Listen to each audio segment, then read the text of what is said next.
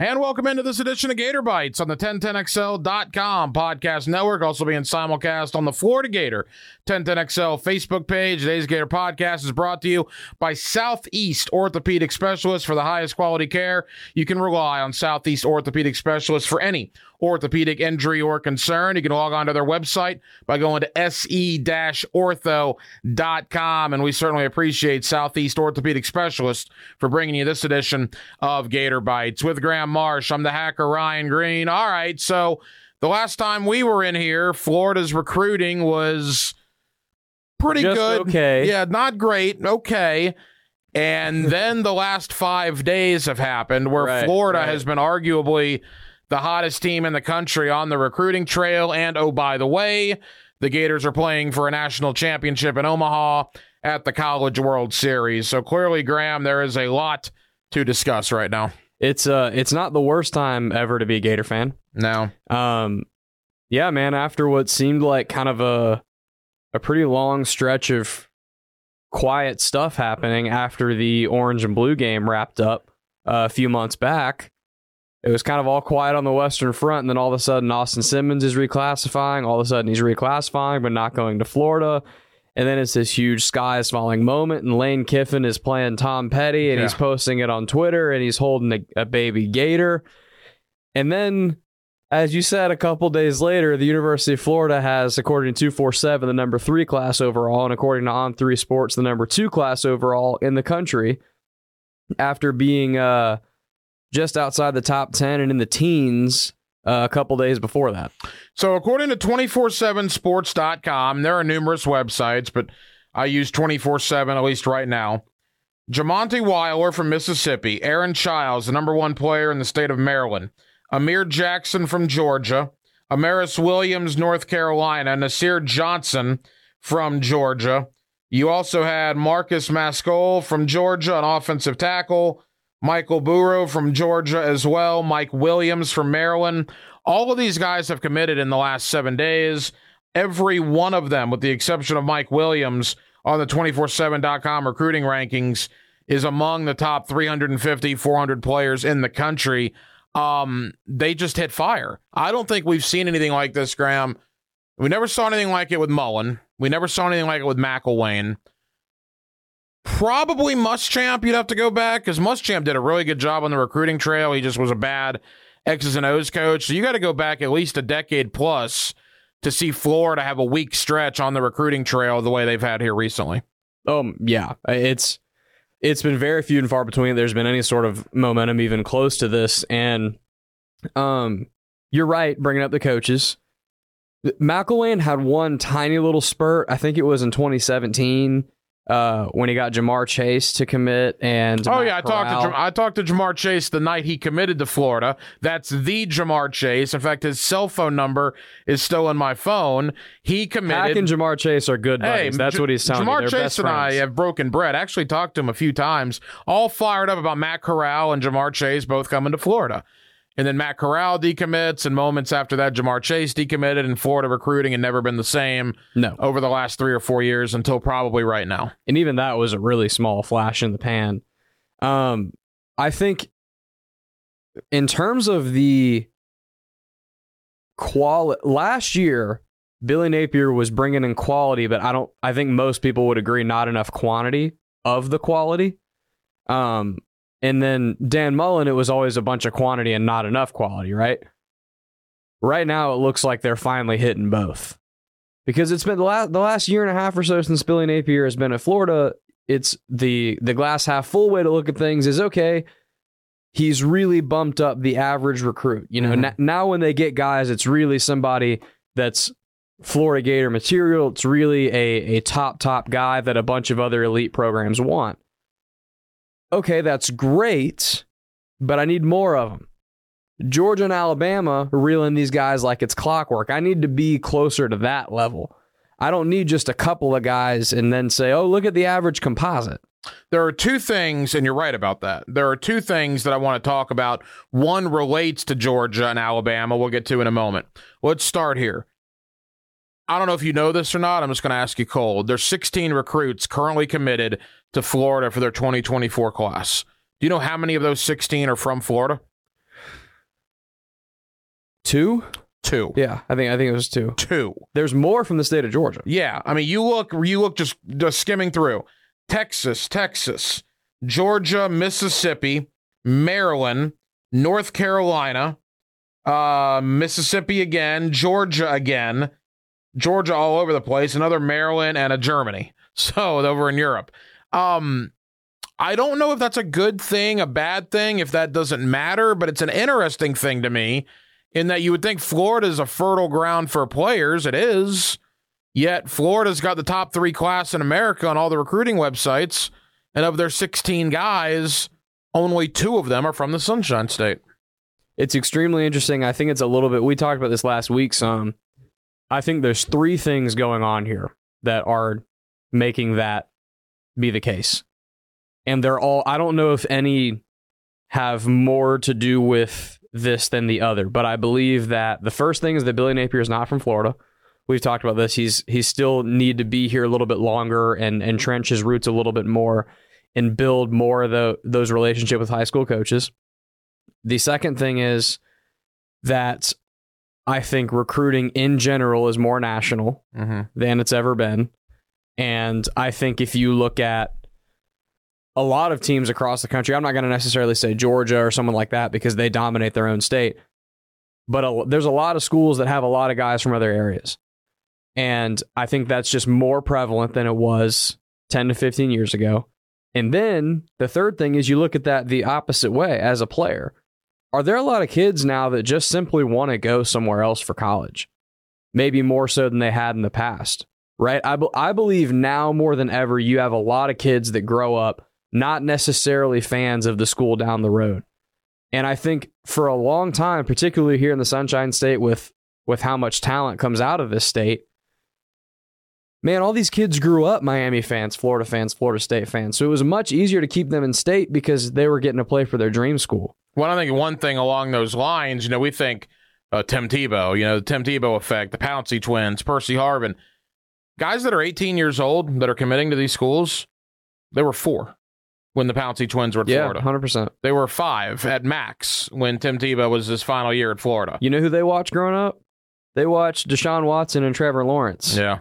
Right? And they watched Alabama, and they watched all the, They watched Tua and Jerry Jeudy and Jalen Waddle, and that's who they've been watching. They watched Joe Burrow and Jamar Chase. Like, that's who they've been. Think about it, man.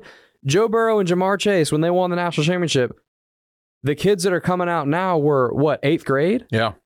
Like, that to just expand on your point and the timeline we're talking about, it's not like these kids vividly remember Tebow to Harvin and all that. It's exactly what you're saying. I totally agree. And look, the other thing is, I'm not going to blow smoke at you. That's what we don't do here on Gator Bytes. There are a lot not a blow smoke podcast. No, there are a lot of podcasts. And look, I don't fault anybody for doing this, but you watch some podcasts and they'll break down these guys like they know them inside and out. They'll give you a full description on all these recruits without ever talking to these kids or ever seeing them play.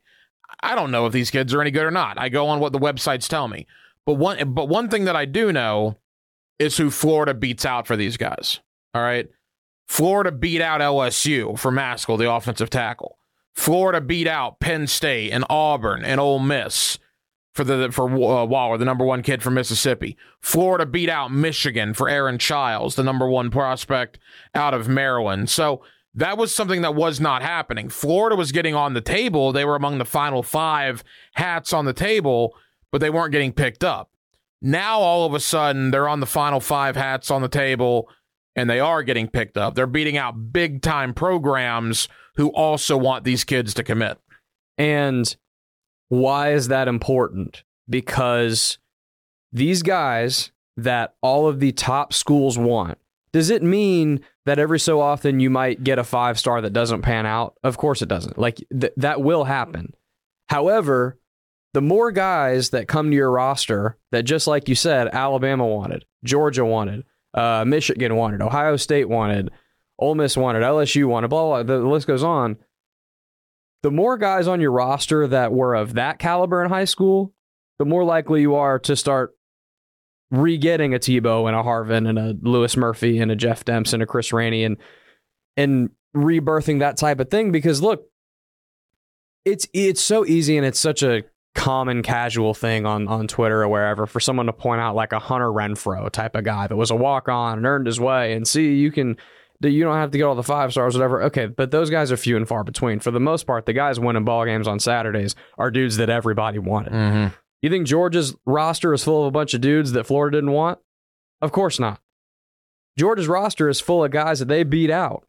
Best defensive player in the SEC last year, Harold Perkins at LSU. Florida thought they had him. Correct. And then LSU gets him on his decision day. And Florida wanted him.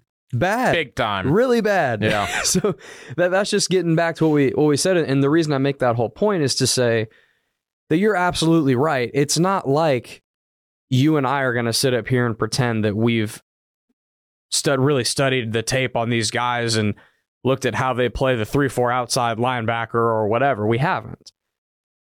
But just like you said, and you're exactly right, I may not know if this kid can play or not, but I know that Kirby Smart thinks that he might be able to play. Right. When I see Brian Kelly and all these coaches wanting to set offensive tackle and he comes to Florida, that's probably a good sign for the Gators. Right. And that particular kid may be a flop. But if I get 5 guys that all those schools wanted, chances are 3 to 4 of them are going to be damn good football players. Today's Gator Bytes podcast is brought to you by Southeast Orthopedic Specialists. For the highest quality care, you can rely on Southeast Orthopedic Specialists for any orthopedic injury or concern. Feel free to log on to their website, se.ortho. That's se-ortho.com to get all the information on our friends at Southeast Orthopedic Specialists. All right, couple of things before we get to baseball. Now here's the question. Florida has gotten into the top 5 nationally on a lot of these recruiting websites. On3, I think, has them at number 2. I think 24/7 has them at number 3. Regardless, their class is thought of very highly. You don't have to scroll at all when you look on your phone. Your thumb doesn't have to do any movements to see Florida. For example, 24/7 has Georgia 1, Michigan 2, Florida 3, Ohio State 4, Notre Dame 5, as it stands right now. Here is the question. Not a lot is expected about this Gator team on the field in 2023. We talked about that a couple weeks ago. Can they keep a top 5 recruiting class together if they lose 5, 6, dare I say, even 7 games? I think the difference between 5 and 7 games is pretty substantial in that regard. Agreed. I totally get what you're saying, and I totally agree. Listen, if I'm a Florida State fan right now or a Georgia fan, and I just saw Florida get all these commits and move up their rankings, I'm saying, all right, good luck when you get your butt kicked 5 to 6 times this year. Good luck keeping all these guys. Mm-hmm. That's exactly what I would say if I was a fan of an opposing team. But I actually think, not to cut you off, but real quick, I think what you just said might help Florida in one regard. What I've been told, and again, you hear a lot of rumblings, a lot of rumors, but one of the selling points that Florida is using, and they're right, they got the new facility, they got the great staff, they got everything you need, but these kids can come in and play right away in 2024, right? When you go to Georgia, you're going to sit for 2 years. When you go to Alabama, you're going to sit for 2 years. LSU, Auburn, kind of the same thing. Maybe not so much Auburn, but LSU. Florida, if you commit to the Gators, of these 16 guys right now, most of them can come right in and play next year in a major, major way, which I do think being bad might almost help Florida in that regard. Yeah, I agree. In terms of playing time. Yes. And that's why what I was just saying is I think the difference between 5 and 7 is big in terms of how many losses Florida may have. Because I think if you are 7 and 5, I believe that is a train you can ride. Hey, wasn't a great year for us. This is why we need your help. Come in. The culture's really building here. The culture's starting to set in. We're all singing the same sheet of music here in the program. Come add this talent and lift the roof off of what we can do, and come bump us from 7 wins to 9, 10, and beyond that in years to come. I think after 7 and 5, I think you run the risk of starting to lose people. I know I'm playing a really strict mathematical game. It's not going to work that way for everybody. Obviously, I'm just kind of generalizing here. I think at 7 and 5 or better, you can play that card. I think after that, it starts to become, is Florida a disaster that I don't want to be a part of? Mm-hmm.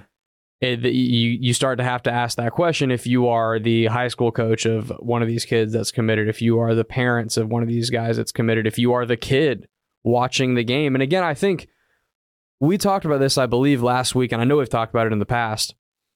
In terms of the recruiting momentum, it isn't just about winning or losing these games, it's about how.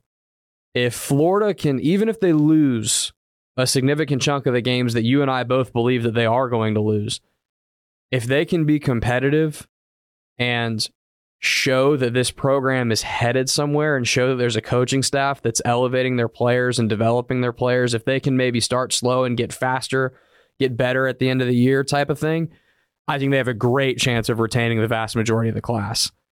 I think if they get blown out a couple of times and they're getting embarrassed and the wheels are falling off and they've had to change quarterbacks 4 times and it's that type of disaster, I think that they're going to lose players pretty quick. Well, we got to go quick here, but the one thing I do agree with you in that regard, you also want the game day experience to be great. No matter what the win-loss record is, when these kids come in for their official visit to the Tennessee game and the Arkansas game and the Florida State game, you want to be good enough to have your fan base fired up to make the Swamp look as electric as possible so the kids, the recruits, the commitments enjoy their time in Gainesville. If they show up to Florida State and there's 40,000 Seminole fans in there and 10,000 empty seats, that's not exactly a lasting memory you want going into 2 weeks before the first signing period. So I think it all correlates together. But at the end of the day, because we got to end with baseball here, at the end of the day, on June 21st, 22nd, what a run for Billy Napier. Any Gator fan that had issue with Billy Napier, you can't say anything about him right now because he is doing things on the recruiting trail that Florida hasn't seen, like we said, in well over a decade. I will say here on the podcast, in front of our entire lovely audience to hear, I've had a lot of criticisms and doubts about Billy Napier in the last year and a half. Right now, the way recruiting's going, if this continues, he's shutting me up as we speak, and I'm more than happy to be shut up. Yeah, he's proving me wrong as we speak, and that has to continue. You know, the work's obviously not done, but he's given me a lot of reason to shut up my complaints and doubts. se-ortho.com, Southeast Orthopedic Specialists. They bring you Gator Bytes each and every week here on the 1010XL Podcast Network and on the Florida Gator 1010XL Facebook page. And we certainly thank the good folks at Southeast Orthopedic Specialists. Finally, the College World Series in Omaha. Boy, the Gators have been living dangerously, scoring 3 in the bottom of the 9th to beat Virginia, surviving Oral Roberts after just an unbelievable managerial error by Kevin O'Sullivan, which he owned up to. He went to the mound too many times. So Neely had to come out. They had to put a true freshman in a bases-loaded situation in the bottom of the 8th. They survived that against Oral Roberts. And then earlier this week, TCU, what a game, comes down to the final pitch, the final out. TCU's leading home run man, 23 homers on the year, hits it about 408 feet in Omaha. He needed to hit 410 as the Gators went what a up. Catch, man. Oh, it was a great catch. What a catch. Great catch. So Florida's a perfect 3-0. They're sitting pretty. We're taping this on Thursday, so we don't know the outcome of LSU Wake Forest, which is going to get played tonight. The winner of the game tonight plays Florida in a best-of-3 beginning Saturday, as the Gators are now this close to their second college baseball national championship. If you are a Gator fan and you tune in to LSU and Wake Forest tonight, you are rooting for the game to go as many innings as humanly possible. Yes, and you're rooting for Wake Forest to win. That's probably also true. You're rooting for what you don't want to deal with LSU. The dream scenario is Wake Forest wins in dramatic fashion in the bottom of the 18th. In about 18 innings. Yeah, it goes 7 hours. They wear out a bunch of arms. It's an emotional, crazy win, and then they're all beat up and damaged when they got to play the Gators. Well, that's what you're ultimately cheering for. And to that point, you're right. I had a couple Gator fans yesterday say, well, if they don't win today, they get to have another chance tomorrow. Yeah, they would have, but now they get more rest for their arms. It's like it's not dissimilar from basketball. Like if you're playing in a playoff series, like the Nuggets just beat the Heat in the finals. The Nuggets finished. The Nuggets beat the Lakers. They swept the Lakers and they had like almost 2 full weeks off while the Heat had to play a bunch of extra games. It's a similar situation. You want to give your guys as much of a rest as possible, especially in baseball, because it's such a long year, man. And it's with pitching and saving the arms, there's so much benefit to getting those extra days. The thing with LSU, if LSU were to win, they would be 5 games in a week. Florida's only played 3. So LSU would already be beat up in that sense, 2 extra games, which in college baseball is a lot, because in college baseball, it's not like you have a 5-man pitching rotation like you do in the major leagues. I mean, Major League Baseball, your number 4 and number 5 man are awesome. In college baseball, that's not necessarily the case. Maybe it is for a team like LSU, but I would doubt it. Their 4 and 5 men in the rotation are clearly not what their 1, 2, and 3 guys are. So from that standpoint, I like where Florida's sitting. But boy, what a story it would be from losing a regional game against Texas Tech to having to win 3 games in basically 27 hours. You go to the Super Regional and play a South Carolina team that swept you in the regular season.